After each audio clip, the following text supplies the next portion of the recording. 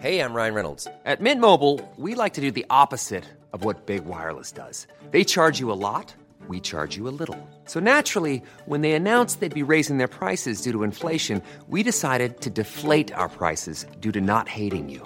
That's right. We're cutting the price of Mint Unlimited from $30 a month to just $15 a month. Give it a try at mintmobile.com/switch. $45 up front for 3 months plus taxes and fees. Promo rate for new customers for limited time. Unlimited more than 40 gigabytes per month. Slows full terms at mintmobile.com.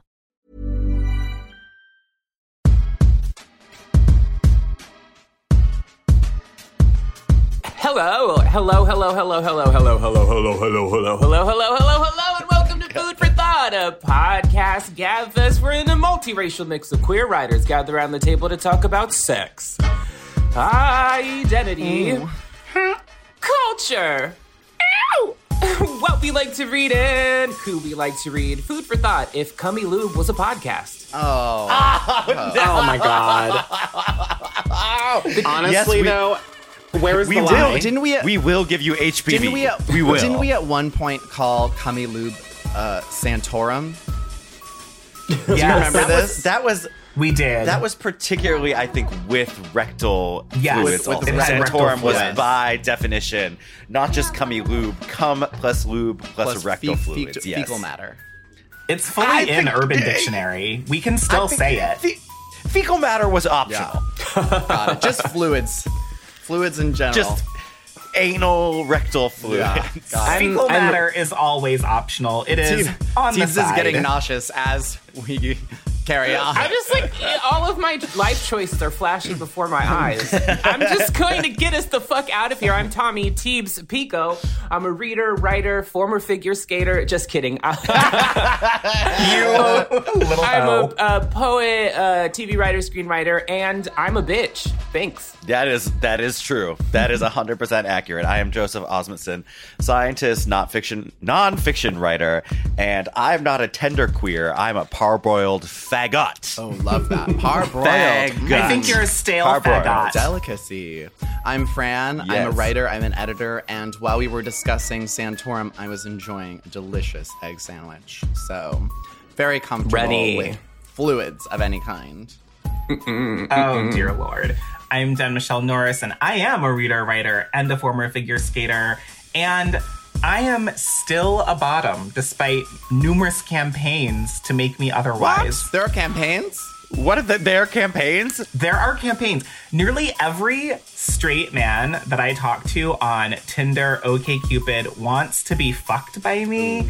And I am not that kind of trans woman. That is bad. That is chaser behavior. That is just the biggest eye roll of 100% chaser behavior. Speaking of misconceptions, or people trying to put things on you, there's also a campaign to label me as a bisexual, which I'm so confused by. What? I don't know. First of all, this is how more dare hilarious. you? Yeah. The more hilarious one was when the term BIPOC started to emerge, and they were like, Tommy Pico, a BIPOC writer. And I was like, does that mean bisexual POC? How dare they? And then some reviewers of some of my books said something about bisexual, and it was like, I remember that. Yeah, and I was like, was it in the New York Times? Did the New York Times call you bisexual? I think the writer just couldn't see through anybody else's lens but themselves, so they assumed that I was also attracted to women, and I was just like, I hope I'm not out here in these streets misrepresenting myself. I am going to make a crowdfunding, one of those petition websites to make you be bisexual. We will collect petitions. Change.org. Signatures. Change.org to make Tommy Teebs Pico Honestly, bisexual. Teebs, I could see it. Now, I'm not saying that I started that rumor, but I'm not saying it either. I feel like if you found the right butch woman with a leather jacket and tights who had an amazing karaoke voice, I agree. And you wouldn't say no. Does she skateboard too? She absolutely skateboards. All right, well, that's... And she's 6'2". Oh. Okay. Yeah. Hello. Okay. All right, I'll take the strap. Fully had... I had a crush on someone in college who had that exact profile. They are now a trans man, so it all makes sense. But I'm just saying, I truly, truly did. They walked into my first day of my sociology class, and I was like, who is that? And I was like fully on board. And I wish there were more queer spaces that had equal numbers of men and women and all different genders. But it is like one of my favorite things to view like someone who sees themselves as like a Kinsey Six, like a monosexual gay man, see like a butch cis woman and like the masculinity turns them on and they get all like confused as though it's like short circuiting the brain. One of my favorite activities. Let me tell you, I know we're going in deep right from the top, but like I have to say that the whole like honestly like the Kinsey's system is largely seen as flawed anyways. And like I remember identifying like as a Kinsey 5 and like I like the more and more I live my life, I'm like I feel like I'm all over the place. You know, like I'm shockingly less gay than I thought. You know, I'm being facetious. That obviously doesn't make you less gay, but like truly, you're being chaotic. I think I'm exhibiting kind of bi behavior. I'm not gonna lie. Wow. Wow. Welcome. TBD. Welcome to the club. I would like to also posit, like, I'm imagining this person walking into Den's sociology class and the sound that I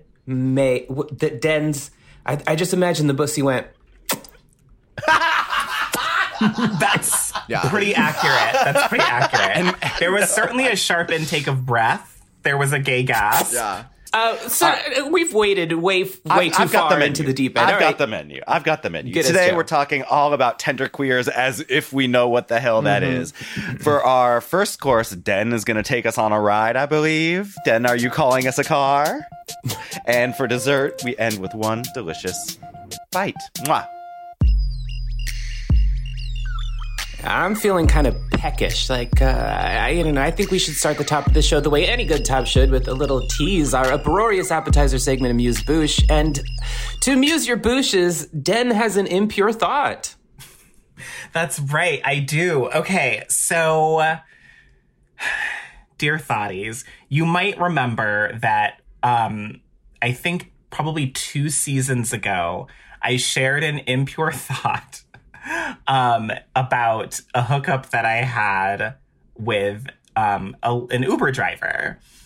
And part of the whole genesis of that story happening is that I wasn't even particularly attracted to this driver. I went through with the hookup because I was like, this is going to be a great story. And this will never happen to me again. And it was like it was research. Yes, it was research. You can write write that Lyft ride off on your taxes because that was work, baby. It was work. And it absolutely was work. And also, like, the number of times that I have engaged in sexual behavior, even like way pre Food for Thought, purely because I was like, this is going to be a good story. Like, it's probably too many, but I'm not ashamed. Look, it's called being a writer. It is called being a writer, and also being a hoe, and both of these things are valuable. Mm-hmm. So I fully did it because I was like, this is never going to happen. I had that first Lyft ride, Lyft or Uber, I forget what it was, but I had it in which I sucked this married man's dick, in the back of the SUV with the tinted windows by the side of the road, a block from my apartment. He pulled over right by where there was a fire hydrant, and I did this for the story. And at the time, Pose season 2 was airing, and so my friends and I, we would go to our friend's apartment, our friends who let me stay in their apartment over winter break when I was quarantining. Which it's this fabulous like penthouse on 42nd Street. And so they would host every week like a viewing party of Pose, and we would all gather, we'd have dinner. It was super fun. And it would end late, and so I would take a car because I lived in Williamsburg at the time. So I was like, I'm taking a car back to Brooklyn. So I did it this one night. The following week, I was away traveling, I think doing Food for Thought stuff. I think we might have been at like Tin House that summer or something. So I was away. So I missed a week. I come back. I go to my friends for the next episode. So this is 2 weeks later. So 2 weeks later, I'm leaving my friend's apartment. I call a car. I get into the car. And the first thing I notice is this is maybe the hottest man I have ever seen in my entire life. He is like 7 feet tall. He is super thick and muscular. And this is July, so he's wearing just this tank top. And you should know, I don't know if I've ever talked about this on the show. I really have a thing for men who wear like chains around their neck, like a chain or a necklace. It just like, it really turns me on. Dirtbag It behavior. feels... Yeah. I love a dirt bag. I love a muscular dirt bag. And he's got like the perfect amount of chest hair like popping out in a little tuft like from his very tight tank top. And I'm just like, okay. And I've seen this clip on Pornhub. Yeah. Most definitely. We've all seen this clip. And so I get in and I'm like, oh shit, I have this 30-minute car ride. Like, I'm not going to be able to handle myself. So I get in the car. This is one of those buildings where there's like a hotel. There's like a full driveway, like a full semicircle driveway. So he's pulled into the driveway. I get into the car. We get out onto 42nd Street. We get to the first stoplight. And he's talking to me, and I barely understand anything he's saying. But at this point, he's asked me, within like a minute and a half, he's asked me to get out of the car and get into the front seat next to him. Oh, I'm sure he did. So I did it. Oh, I did it. Wow. There was no traffic.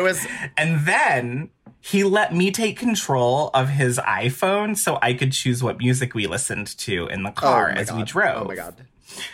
And I was feeling very gay, so I chose Madonna. Which Madonna song do you remember? It started with, so I don't know if people know this song really well, but it's actually maybe my favorite Madonna song. It's a tough call because there's so many. But this song Jump that she does. Okay. Oh, that's on the Confessions on a Dance Floor. Yes, it's on Confessions on a Dance Floor. I think it was a single, but I don't think it was like a super popular song, but I actually just love it. I love that song. So then what happened? So, sorry. Anyway, so at that point, we just start driving, and he eventually wants me to put my hand on top of his hand on the gear shift, and he starts, like, rubbing my hand, and then he starts saying, so, what do you, like, when you get home, like, what do you, and keep in mind, he has a thick Turkish accent. He's very, very thick accent. So he's like, what, he's like, what are you doing? And I was like, I don't have plans. I'm gonna go to bed. And he's like, well, you look tense. Maybe you need a massage. This is like, God bless the Lord for hovering over you in good ways. Because every single decision you've made up to this point is like how horror films begin. Okay, listen, unfortunately, the whole time I've been thinking about how hot this is. So safety has not been in my realm of thought yet. This is like some Summer of Sam bullshit. Like, I'm truly like, I am not turned on. I am mortified. I'm both. What's funny is that I'm one scared of usually everything. follows the other. Okay, let's be real. That is true. Fully true. I'm usually scared of everything. I'm always like, this is how I die. Like, this is terrible.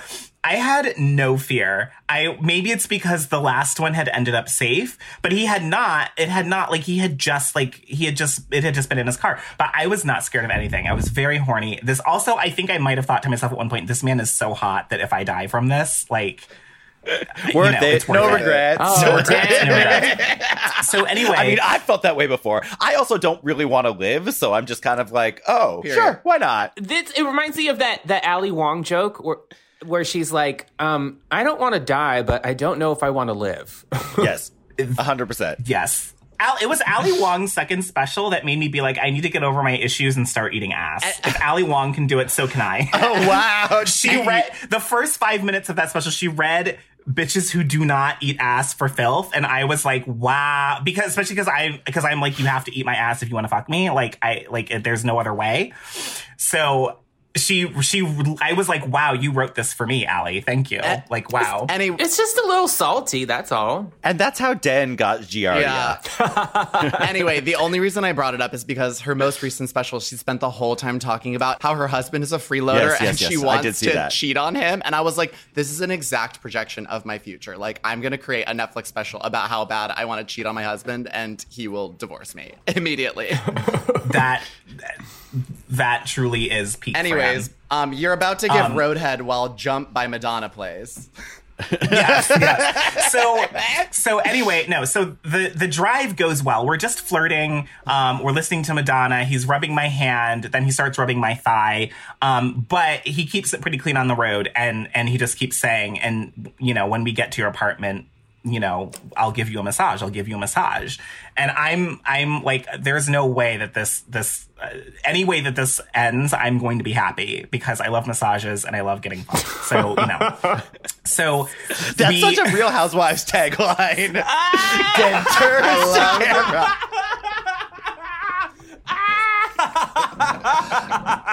Wait, Den, what was the name of your hometown again? Cleveland Heights. The Real Housewives of Cleveland Heights! Wait, what was the name of the mall?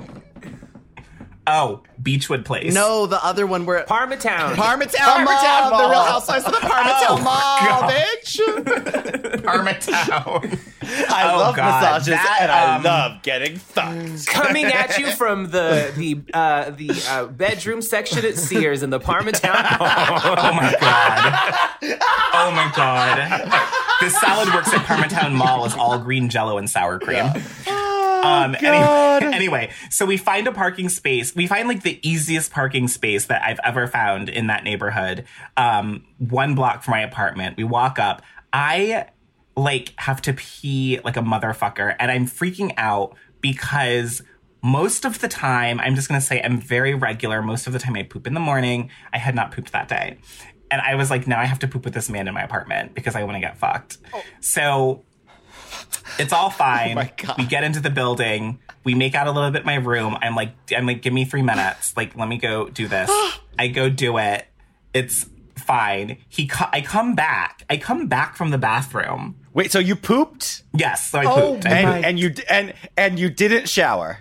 I did a thorough cleaning. You can do a thorough cleaning. I mean, you can do a thorough cleaning. Okay, but that's still that's quite brave, I will say. That seems like a Joe move to me. Yeah, it does. It's not. It is not a Joe move. No. You will not besmirch me thusly I will on the just radio say waves. that I probably used like half a package of those wipes, those baby wipes.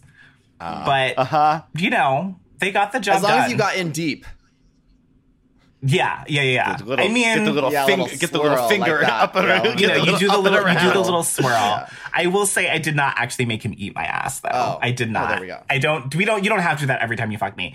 And that's where I'll be like, we'll see. But anyway, I did what I had to do. I walk back out into my bedroom. And by the way, this is the bedroom that Teebs used to live in. This is when I lived in Teebs' old apartment. Oh my God. Well, if those walls could talk. Well, the rats in them can. Oh, most certainly. By the way. Anyway, so I walk out and it was literally like something out of a film. I walk into the bedroom. He is sprawled out on my bed with his arms like behind his chest, just like leaning there. Oh, that's hot. Mm-hmm. Jerking his dick slowly. Ooh. I was like, that's really what is my good. life right now? That's a good It was very move. Hot. Yeah. It was a good move. I was like, wow. So at that point, I mean, I just go to town, right? I just get on my knees. I give him, his dick is massive. Oh, wow. Like his whole body is massive. I give him maybe the best blowjob of my life. Wow. And I stopped just short of him coming because I'm like, no, I want him to like fuck me. And then he picks me up and stands me on the side of the bed and bends me over and gets up behind me. Oh, Den, you love to be picked up. I love to be picked up. You know, I love to be thrown around like a little rag doll. Yeah. Oh, yeah. That's what I like. And he just goes to town, pounding me in like every position. It's all over the room. He moves me. I had this giant bookshelf that Teebs might remember. He pushes me up against it. And I have been pushed up against that bookshelf. I have also been lifted up on that bookshelf. I feel like that bookshelf did not consent to these sexual encounters.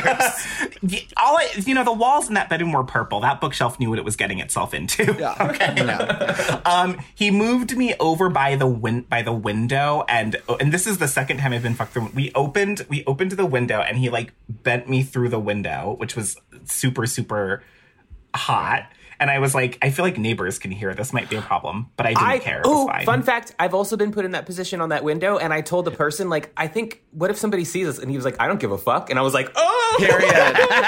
Period. I basically said the same thing. I was like, someone's gonna see us. Because this is right in the middle of fucking Brooklyn. Like, there's buildings all around us. And he was like, I don't care. It was so hot. It was so hot. We ended fully on the floor. He was fucking me up against the door, like on the floor. But he fucked me for like a good hour and a half. Too much.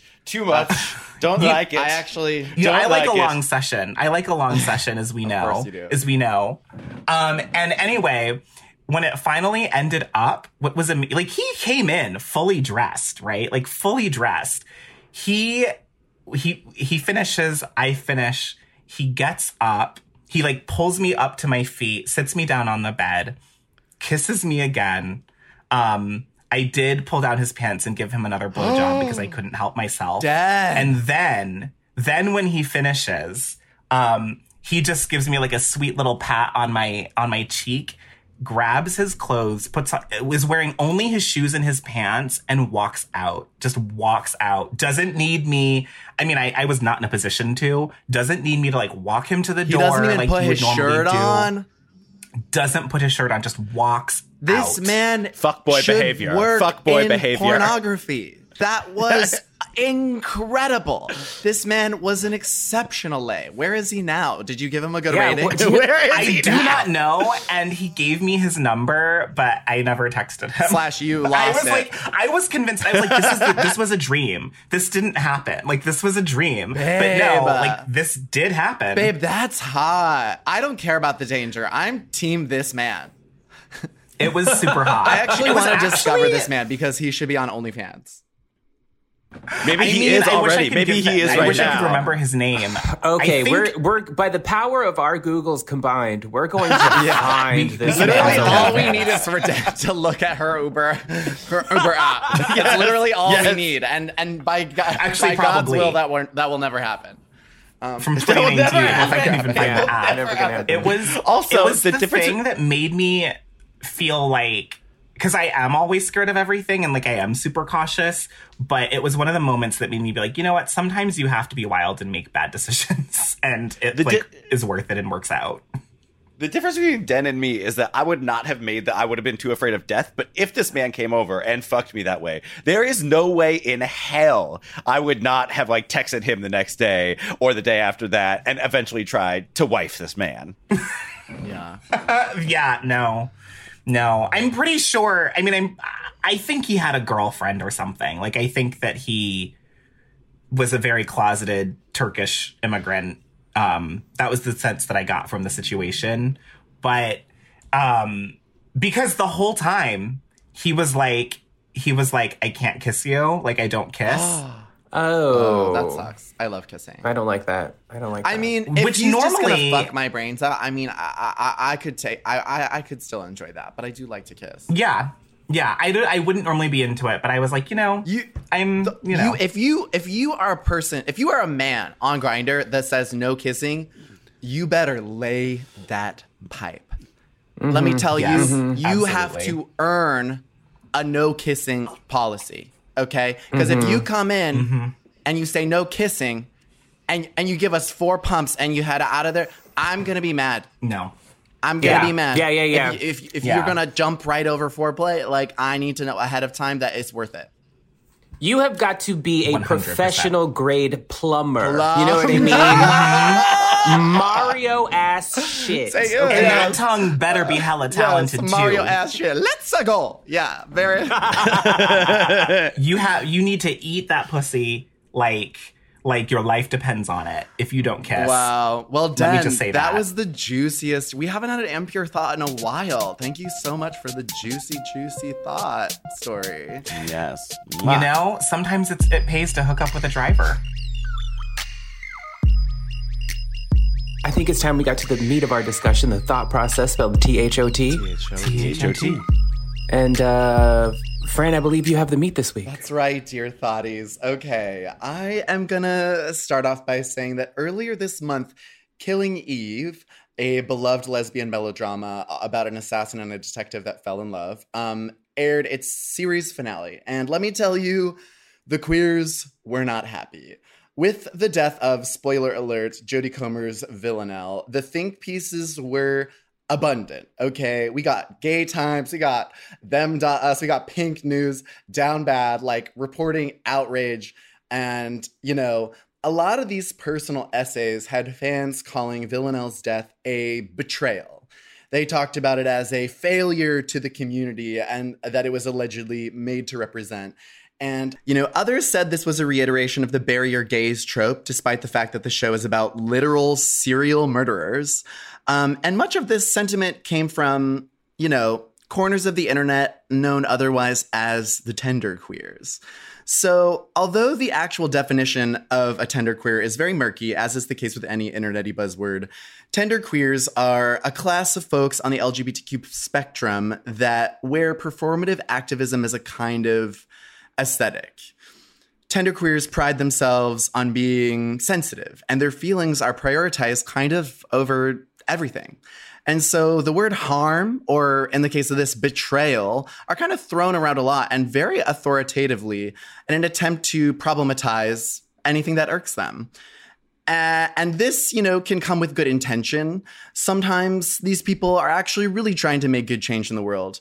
And other times they're people that are saying that kink doesn't belong at Pride because it's non-consensual. They're often younger, but tenderqueers can come in all ages. The language is a little watery. It's imbued with therapy talk. They've kind of collected a lexicon of language built by organizers and used it for their own purposes. So we're all going to attempt to have a conversation about, you know, just this whole phenomenon without sounding obliteratingly old. But to start, do any of y'all have a story wherein you encountered the agony of a tenderqueer? Or perhaps someone who you felt exploited social justice language to get their own way? Yes. Although I think this person was probably like a proto tenderqueer. We didn't have that kind of language for it back then.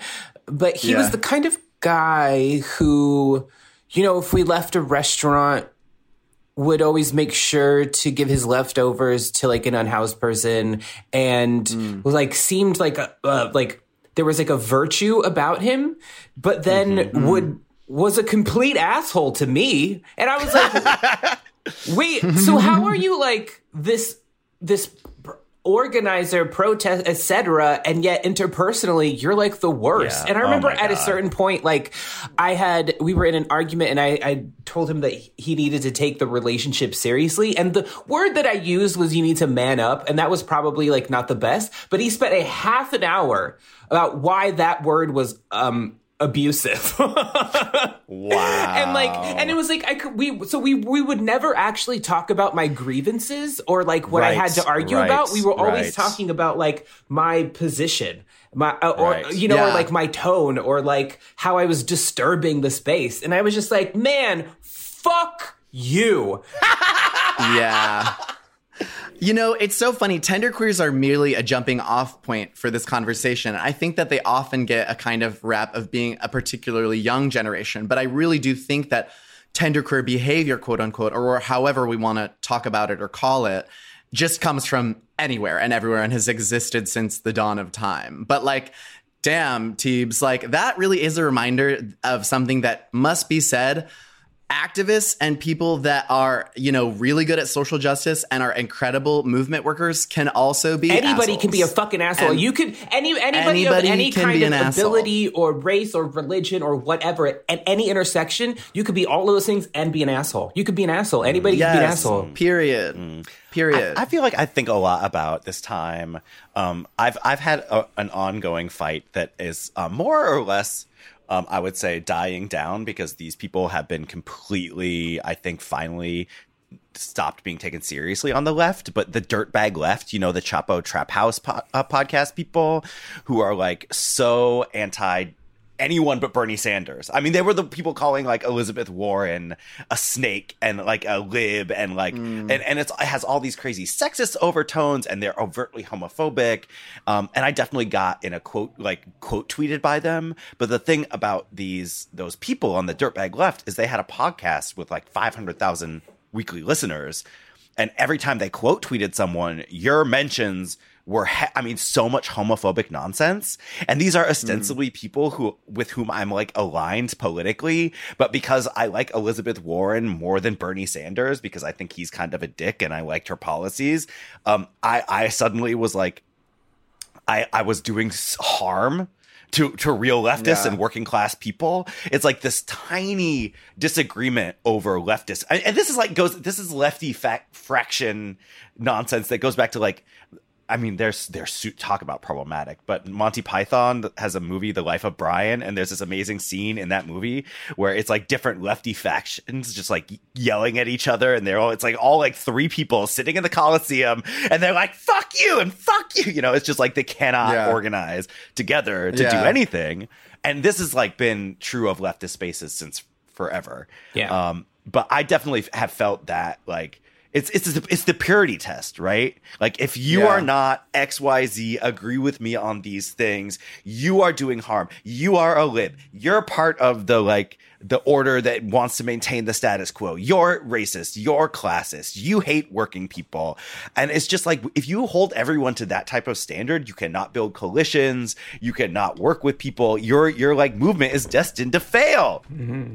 Yeah. It's also literally, I've seen it. I mean, I can't share details, but like I've seen it from the inside of like other actions. Like it really is like sad almost because none of them can see outside of their own asshole to pause for a minute on the task at hand. It's also really one of the things that feels really sort of disappointing about that, especially when I'm not really in those circles. I don't feel like I really see much of this or am exposed to all that much of it, except when we're in election season and when Bernie Sanders in particular is running. But one of the things that's also really disappointing about it is that it completely ignores the idea that as progressive thinking people and at the least progressive leaning people, that we don't deserve choices. Like that we can only have one candidate who represents our values and can be the right candidate, when in fact our entire political system is based on minimizing options and minimizing choices. That's why we have a two-party system to begin with. And so it's like, as people who are progressive minded, isn't it better for us to especially when we're talking about primaries, have multiple candidates and potential representatives who can represent our interests, and then we can sort through them and figure out who are going to be the best people to politic in Washington, D.C., which is a reality, and get the job done. It's like we deserve choices too, but instead it's like that thinking and behavior, it's like eliminating choice for everyone who doesn't agree with just me,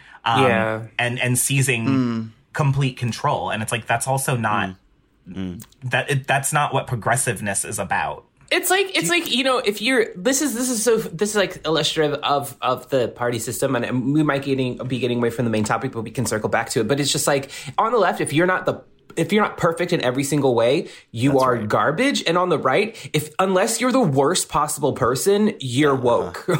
Yes, exactly. It's so Teebs, I actually think that's even, I mean, maybe getting away from the left and right of it all, but I think it was saying like that kind of what you just said, I think, is kind of one among characteristics of a very large class of people that we're trying to like talk about. So maybe it would be helpful for us, since the word genderqueer is kind of elusive and undefinable and like internety, and like most people probably don't even identify with that. Like, what is exactly this behavior? Because to me, I feel like a lot of it is a failure to see outside of your own interests. A failure, I think a lot of times it's a self-involvedness that like transmogrifies into a this is movement work, you know? And I also think sometimes it can be a failure to understand the fluidity of movement work and how sometimes your goals change. And sometimes it's a failure to understand the way that all justice has to shapeshift and all justice has to continue to like move and grow. Because you're so rigid in your belief system. I have a feeling. So I feel like I'm the most seemingly tender queer person on this podcast. Because maybe so.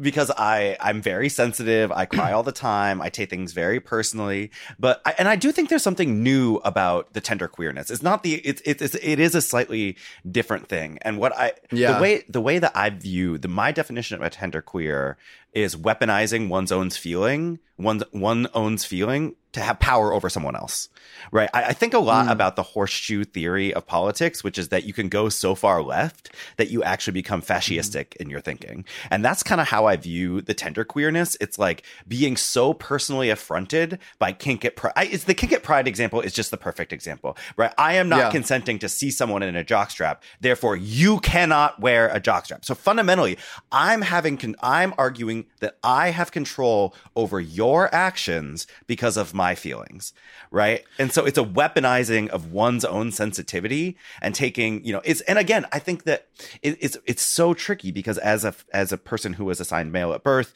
I've been attacked my whole life for being sensitive, like literally physically harmed for being so emotional. And so I hold my emotionality as something strong about myself. I love being an emotional kind of gendered queer person.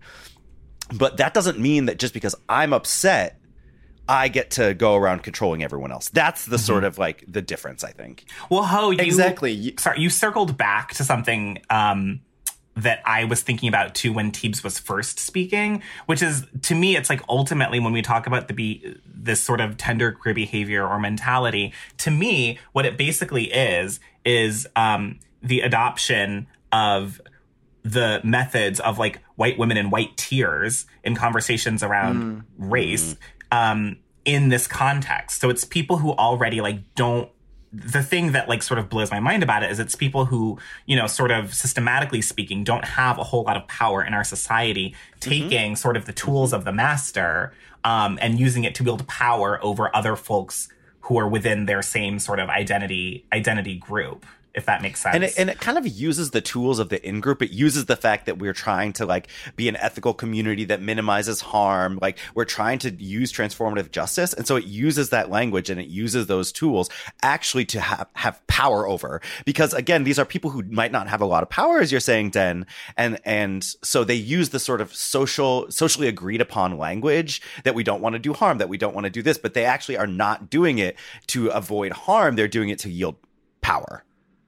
Power is such a key word, Joe. And I think that is something that like everyone, even like I include myself among this, like when we try to call someone out, or when we try to have a moment of accountability, or when we're trying to do something, on our own that is like on behalf of movement work, you always have to ask yourself, where am I looking for power in this? Even if I am not thinking about that, like where am I trying to get my power back? Because I think what you said earlier about this group going so far left that it's fascistic at times, I don't think that's too extreme to say. Like to weaponize an entire system of beliefs to forcibly suppress your opposition is the definition of fascism. Correct. Like that's just like what you're doing. And obviously they can't be conflated. Obviously there's a lot of nuance, and obviously this is a spectrum. We're talking about very extreme examples, but like there are also very not so extreme examples of this that happen in our everyday. Yeah, I can't stop thinking about Sarah Schulman in this conversation because number one, she wrote a book called Conflict is Not Abuse. And so just because you're upset doesn't mean someone's abusing you. There's a difference between power conflict, she writes, and power over. She says abuse is when someone has power over you and is doing you harm, and you cannot avoid that harm. That's abuse. But if we're in a mutualistic space and we have conflict, that conflict is not by definition abuse. And just because you're upset at me for that conflict does not mean you're being abused. And I think it's hilarious because you know who's gotten canceled 7 times in the last 4 years by fucking tenderqueers is Sarah Schulman. Sarah Schulman. And I am not here saying that Sarah Schulman has never done a wrong thing or had a wrong opinion or anything else. What I'm here to say is that Conflict is Not Abuse is an essential book, and essentially the people tried to cancel her for her opinion on X or Y. It's like you're not like your cancellation is undermined by her work, you know, and her book Gentrification of the Mind is like essential. Like Sarah's work and her fiction, it's essential, you know, and so it's like not worth canceling her over your interpretation of her reaction to XYZ thing. It's actually much better to engage with her work, to engage with her ideas, to, if you feel comfortable, engage with her as a human being and realize that we're all in community and she has actually not abused you. If she has abused someone, I would like to hear from that person about what abuse has happened. And, you know, go. Oh, no, that's it. I'm so sorry. That's it. I was just... So Sarah Schulman to me is like a patron saint of this podcast in a lot of ways. Like she's so many of her ideologies are like have transcended like decades of organizing. You know what I mean? Like, and to me, I feel like we're reaching a critical mass of this exact kind of behavior. We're like, it's hard to talk about because it makes us sound old, and it's hard to talk about because like it also sounds like kind of like Fox Newsy, like, you know, like, oh, the queers are so mad, like this fucking like it's kind of tough to platform. But like I think we as a podcast we're really adamant about having an intra-communal conversation about this. And to me, Sarah Schulman is always having intra-communal conversations. She is always saying, here are where queer and trans people are not doing the reading. Like they're not literally. She is like, this is how faggots have failed the movement. You know what I mean? Like she's always saying stuff like that.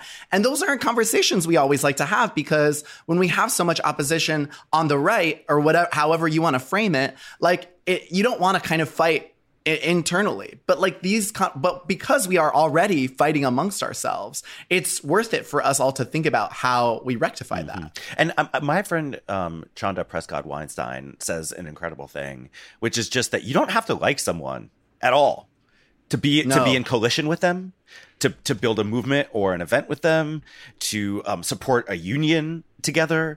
You know, if a person's being harmful towards you're not obligated to work with them. But like this notion of like, oh, I can't build a movement because I don't like that person. You think the fucking right sits around being like, I don't like this or that CEO when they're fucking doing their evil lobbying and shit? No, they don't give a fuck. They want to get the fucking job done. And I think that sort of pragmatic, like movement building where you're like, and it's also just true. I think there's this notion in the queer community that we all have to like each other. Bitch, I don't have to like everybody. No. I don't like everybody. No. Not everyone likes me, you know? And that's actually fine. But I do feel like, you know, we can do good work together. If there are places where our work needs to intersect, just because you don't like me, you don't want to work with me, I mean, get a fucking life. Like what we're facing is too big. We are facing erasure and social death. We are facing a fascist movement. And I think there's something important about coalition building. Something that former podcast guest Dylan Marin always says is like having empathy for someone is not an endorsement of their belief system. It's like just because you have chosen to see someone's humanity, or just because you've chosen to like look at someone and say, you know what, at the end of the day, you are a human being, which is truly like the ethos of like almost any terrain of like movement work you can think of. Like, we are human beings and our humanity is important. So like in order to quote unquote be embattled or to protest or to be in opposition to someone, you still do need to find their humanity or find like where they're coming from in order to, you know, figure out what your argument is, or in the case of what Joe's trying to illustrate, how to work with them. You know what I mean? It's also the baseline, right? So like just imagine how coalition building and how movements would work. And if we want to get sort of super into our political system, how the left would function if we actually took that as a baseline, as a foundational mode of thinking and built from there. Because I think that very often also what happens sometimes is that when we're like ultimately sort of on the same side sociopolitically, but we don't like each other, people want to feel justified in not liking folks. And so they'll call things harm. They'll talk about things as being problematic when really it's like, y'all just have a difference of opinion. Or maybe y'all two just don't like each other. And you can still, as you all were saying, not like each other and still work together for the same cause. Lots of people work everyday jobs with people that they do not like or do not care for, but they're on the same team, they've got the same goal, and they're able to work and have professional relationships. And so it's like, you know, you don't have to justify not liking someone. You can still work together. I would like to ask the group a question, and this might put us in like hot water, and we maybe have to hashtag take this out. But how do you feel about the word violence? I think that it is as capacious as the word harm, as capacious as the word trauma these days. I feel like we are loosey-goosey throwing things all around, like, and using them to our benefit. And I often feel that when I think it's a little less true now, but in 2020, or honestly even preceding that, like honestly, like in the Trump era, like we were using the word violence like it was toilet paper. Yep. You know what I mean? The word violence is something, my bestie's dad is an old school Marxist. And when I was in college and out of college, we met in college, he was a very strong advocate as violence as a valid method for advancing left-wing politics, which is an old school Marxist. It's Mao, right? It's like the revolution will come through the end of a gun. I mean, it's not new idea. I think that's the thing that angers me about this whole conversation is that, number one, these are not new ideas. When is violence permitted? What is violence? What is not violence? There's like, again, it's like, to me, it's like a lot of the queers not doing the reading and weaponizing the term to avoid accountability or to justify valid feelings of feeling bad. I mean, I believe Fanon when he says colonialism enacts daily violence on the colonized. I do believe that there is structural and systemic violence. I believe 20th century and 21st century scholars of race, class, and gender, when they say there is structural violence in our country, then the prison industrial complex is a form of enacted violence, whether or not it physically does harm in exactly X, Y, or Z ways. And I believe Malcolm X when he says structural violence can be countered with violence. I don't think that it's unfair to say, violence is, we can punch Nazis. It's not completely off the table. I just wish that people would come at it from these nuanced conversations that have been happening in leftist spaces for hundreds of years, as opposed to just saying, not using X pronoun as violence. Like, part of what is so valuable, though, Jill, about what you just said, which I think makes a ton of sense, is that you talked about specific forms of violence just in that you were like structural violence. And I think it's often like part of the key between what you and Fran are maybe talking about for me is like, I sometimes am a little bit suspect when people just throw around, oh, this is violent, that is violent, da da da da da. It's not to say that it's an invalid, but sometimes I'm a little bit like, let me think about that. Let's parse that a little bit. But when you hear the term structural violence and you hear the term emotional violence, like if you can be specific about what the violence actually is in naming it, I feel like it just makes it a lot more. It gives it more of a base. It makes it sturdier to me to Inquisition. I wonder sometimes if in the definition, and this is just me personally, so like I'm not espousing this as a belief, but it's like the difference between being yelled at by someone and being yelled at by someone you're afraid of. I'm actually curious to go back to the conversation of feelings because I think Joe, and I will have like a particularly nuanced kind of idea on this because I started with the Killing Eve example because there was a kind of weaponization of how certain people writing personal essays felt specifically betrayed, or how they felt like this was a failure to the community.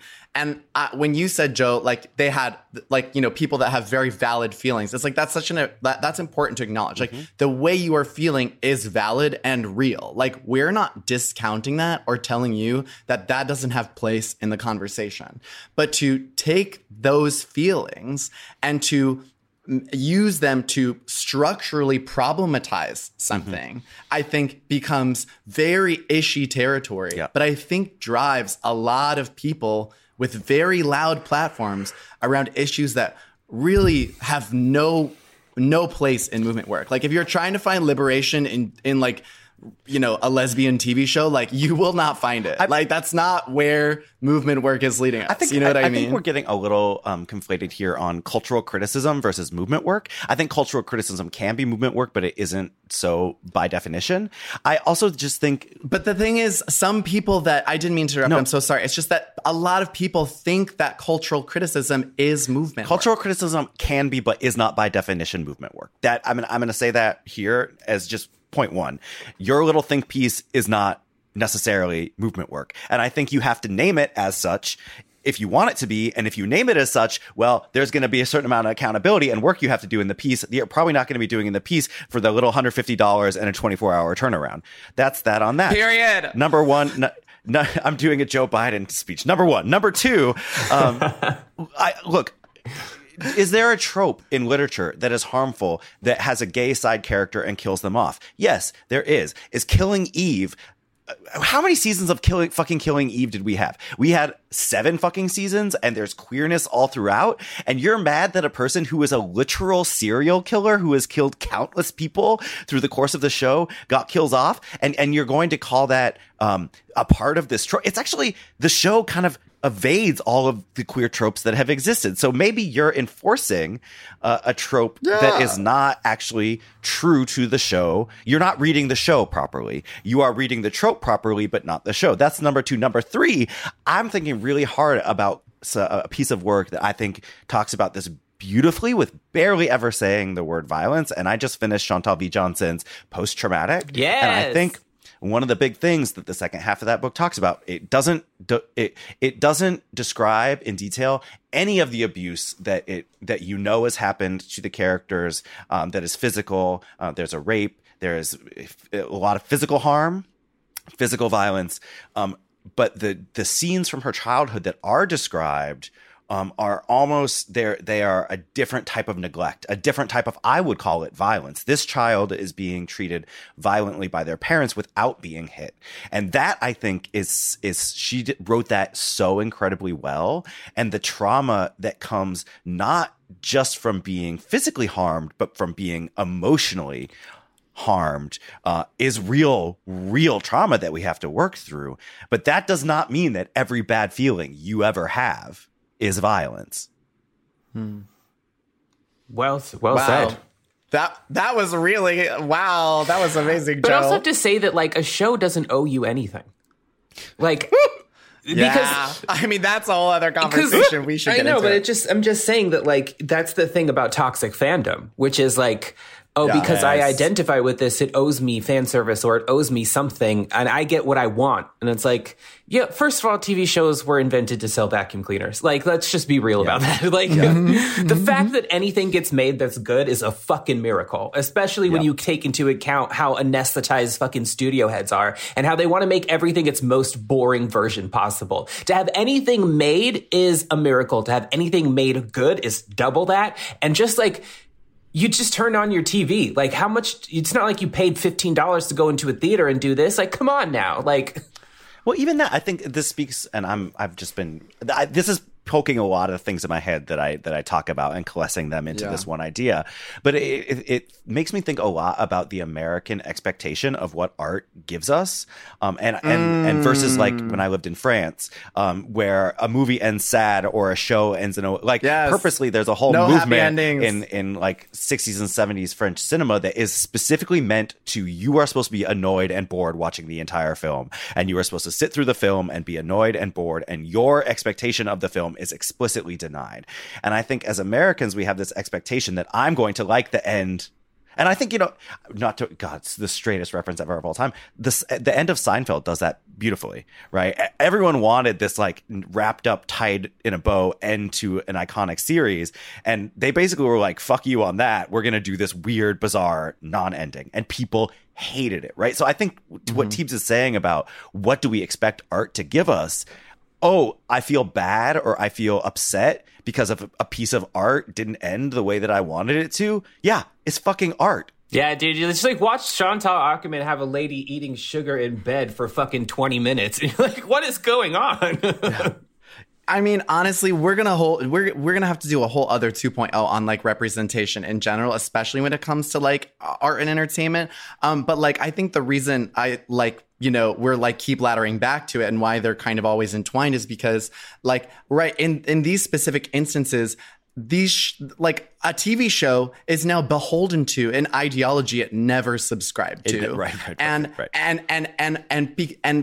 toxic fandom and how we talk about that, yes, is something that has existed in for eons. But because like people in the tender queer area, or just like people that exploit social justice kind of like movement work in general, have taken over so much space on the internet and have done so much to platform themselves. And because they speak so authoritatively and often on social media where there is no real room for nuance, that has created a kind of culture of fear in so many different corners of the world, wherein if we end a show where a lesbian dies, we now have to have the actors apologize, which they are. They are on press junkets, like having to try and justify the ending and trying to like work out like how this is like not quote unquote problematic, why this has no play. You know what I mean? It's just like kind of cuckoo bananas that these two completely separate fields of our lives have bled into each other in a way that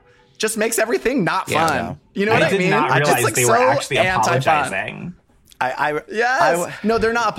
I should say they're not apologizing. They're having to answer to a lot of questions, and fans are calling for an apology. Like literally, fans have like written, like change.org petitions demanding an apology from the critics. I think I just need to say one more time: think pieces are not movement work. Period. I'm feeling full, but like I could fit one more thing inside of me. Den knows how I feel. Oh, yes. So Den, why don't you put the cherry on our top this week? Okay, so this week's cherry on our top is one of my favorite shows that I rewatched for the first time since it went off the air in 2010, and that is Ugly Betty. So for those who may not know, it's actually kind of wild the amount of time has passed. Ugly Betty premiered on ABC in 2006. So I was 20 years old. I was a junior in college when it premiered. And it was starring America Ferrera. And the whole concept is that it was based on this Colombian TV show produced by Salma Hayek and Silvio Horta. And the whole idea is that there's this sort of like very sort of messy, unattractive young Latino woman who's just out of college and whose dream is to be a magazine editor to eventually start her own magazine. And she ends up working as the assistant to the editor-in-chief of, a sort of Vogue magazine knockoff called Mode magazine. And it's as a telenovela, like a true, tried and true, absolutely wackadoodle, like soap opera. It's a very specific genre. Betty LaFea, that was what Betty it was LaFea. called. Yes, Betty LaFea. And like high camp through and through. And so I loved this show. I watched it every single week for 4 years. And at the time, one of the things that was really exciting to me was that Betty's nephew is this character, Justin Suarez, who starts the show very young, very much like, I think the character was like 11 or 12, like clearly a sort of musical theater show queen type kid who's, represented that way, is very effeminate throughout the show, obsessed with fashion, very queeny and funny and clever. And eventually in the series does eventually come out. But we hadn't really seen representation before that I can think of like a young queer kid of color on TV. But the other thing that was really interesting that I almost forgot about, actually, until we started watching it, is that there's another character played by Rebecca Romaine who's a trans woman. And she and I think there's a lot of problems in the way that she's presented in this show, including as a plot device. But I do keep thinking about the fact that this was 2006, and I'm not sure that there had ever really been a trans character featured on television, like mainstream television, up until that point. And so I think and Rebecca Romaine is a cisgender woman, and so that's another complicated part of this. But it was really interesting rewatching it, because for me, one of the things I started remembering is that, like, I realized I might be trans when I was 18 years old. And I spent many, many years saying, no, you're not going to do that. You're not going to go there. That's too much, going to be too much for your family. They can't handle it. Like, being gay is difficult enough, blah, blah, blah, blah, blah. And I'm realizing that for me at that age, that was like probably for quite some time, my primary sort of representation of transness and what it meant to be trans, and like and how that impacted the people around you. And so I've just been sort of wrestling with the impact of that, given where I am now, and also the fact that, like, I mean, I'm not at a fashion magazine, I'm at a literary journal, but I am professionally an editor, and an editor-in-chief is my title, and that was a thing in that show. And it's all just sort of swirling around in my head in a way that I haven't yet made sense of, that might produce an essay. But I was just going to say, Dan, this sounds like a think piece. Oh, no. Do not degrade my deep thoughts by calling them a think piece. This is an essay. This sounds like a think piece / movement work. Movement work. But the point is, ultimately, I still love the show. It brings me so much joy. There's incredible fashion in it. It's incredibly queer. It's really diverse as well. It also stars Vanessa Williams, who I would argue, actually, is... while canonically a cisgender character, as playing the character Wilhelmina Slater, that while she's canonically cis, I would actually argue, and we can go down this rabbit hole if y'all want, I would argue that she's actually more of a trans character and a better representation of transness in that series. Well, I mean, that would certainly make me feel better about all the T-slurs she had to say on Listen, well, there were many. And I started thinking about that, too. I was just thinking about that, and I was like, why was that so okay then? And what did that mean? And I, as a space that was trying to be trans affirming, ultimately, I just I haven't worked it all out yet. I'm thinking about it still. I also feel like that was like around the time Christian Siriano was on Project Runway, and everything was TTT, and it was like and then like that would just be on Saturday Night Live, and yeah, and I mean, honestly, America's Next Top Model as well, preceding that, like. Yeah, I've said this on the pod before. Ugly Betty is the number one reason I work in media, period. Like, she was the modeling of my personhood more than any other sort of representational figure I could ever think of. Like, she is everything to me. But like, on the kind of, how the show was very of its time, I think it's very telling how certain shows, when we know how they're problematic, or when we know how they kind of invoke violence or whatever, the shows that kind of transcend that are the ones that like champion like where the heart of the show is, which is around the idea of not belonging to something that you're going to forage through anyway. And I think that the fact that like all of my trans friends love Ugly Betty is like very telling, even though it's like a very kind of fucked up show when it comes to trans identity politics. It's also a fucked up show for a very important reason that I must state explicitly. It's called Ugly Betty, and it stars America Ferrera, who is the hottest. Who is gorgeous. It's hot erasure. It is hot person erasure. She's so hot. Fucking oh my God. Dare they? I'm watching We Crash on Apple TV. And it's such a terrible show. And America Ferrera is the only thing worth watching. And she like, some of the scenes are like sexualized because she's so like she's magnanimous so and beautiful. Oh my God. And to be fair, they did make Ugly Betty hot in like the latter half of the last season. They did. Like, she took off her braces and they made her hair straighter and like gave her contact lenses. She started wearing it was like couture. all the things. Yeah, she started wearing couture. I was like, okay. I was like, I remember to this day my clearest memory of Ugly Betty was when Justin's dad stood up for him on the subway. Yes. That like moment was so, I was inconsolable. I was just Teebs. Yeah. Oh my god. Were you crying? Tender queer teams. Yeah. I forgot about that. To give a little bit of context. Oh my god. So Betty's sister had a baby, Justin, when she was in high school, and she's basically been raising him as a single mother, although his father, I guess, is around and like maybe in the neighborhood.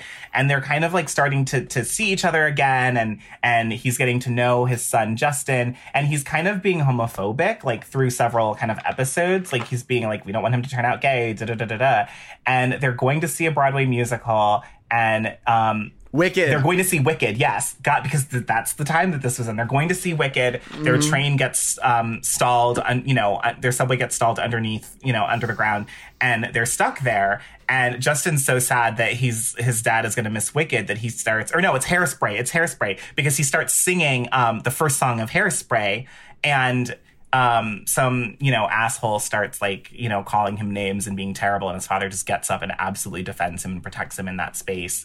And it's like, it is a moment that I feel like every queer kid who was in a situation like that and maybe chose not to be ourselves in that situation because we knew what would happen and we didn't think we'd be protected. We all saw that, I think, and wept. And yeah, it's maybe my favorite scene of the whole show. I have next week's dessert. Do you all remember when we recorded in Greenpoint and we would leave on the train and we'd be on the G train going back to Manhattan, and Den would be on the G train going to Queens, and she would put in her headphones and do her figure skating routines full on with jumps and choreography across the Den, you you are that queen who just is herself on the subway. Anything else be damned. There was literal figure skating jumps across the G train platform. That's true. Mm-hmm. Well, I'm so overdue for an Ugly Betty rewatch, so let's do it, fam. Yeah. This episode of Food for Thought is made possible by the generous, unequivocal support of Rosé and our home at Stitcher. Our producer is the talented Tagliolini Alexandra De Palma. Tagliatelle. What is that word? Subscribe, rate, and review us 5 stars on iTunes, or we sick the bussy bandit herself, Den Michelle, on you. I am Tommy. You should only be so lucky. I'm Tommy Teebs Pico. You can find me at Hey Teebs, HEYTEEBS, on Instagram because I deleted Twitter. I'm Fran. You can find me at Fran Squishco anywhere you want. And please listen to my new show, Like a Virgin with Rose Adamu, anywhere you listen to podcasts. I'm Joseph Osmundson. You can find me at www.josephosmundson.com, where, as always, you can pre-order my book, Virology, that comes out in only 2 months. And I'm Den Michelle Norris, and you can find me on Twitter and Instagram at the Den Michelle, and follow my editorial pursuits at Electric Literature. Find us on Instagram as Gay Sluts Who Read, and join us on Facebook and Twitter at Food for Thought Pod. And finally, send your questions, thoughts, concerns, and dick pics to thoughts@foodforthoughtpodcast.com. As always, that's food, the number 4, and thought spelled how?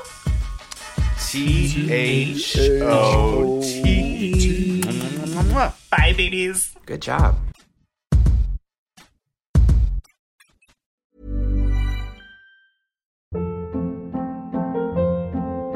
Hold up. What was that? Boring. No flavor. That was as bad as those leftovers you ate all week. Keke Palmer here. And it's time to say hello to something fresh and guilt-free. HelloFresh. Jazz up dinner with pecan-crusted chicken or garlic butter shrimp scampi. Now that's music to my mouth. HelloFresh. Let's get this dinner party started. Discover all the delicious possibilities at HelloFresh.com.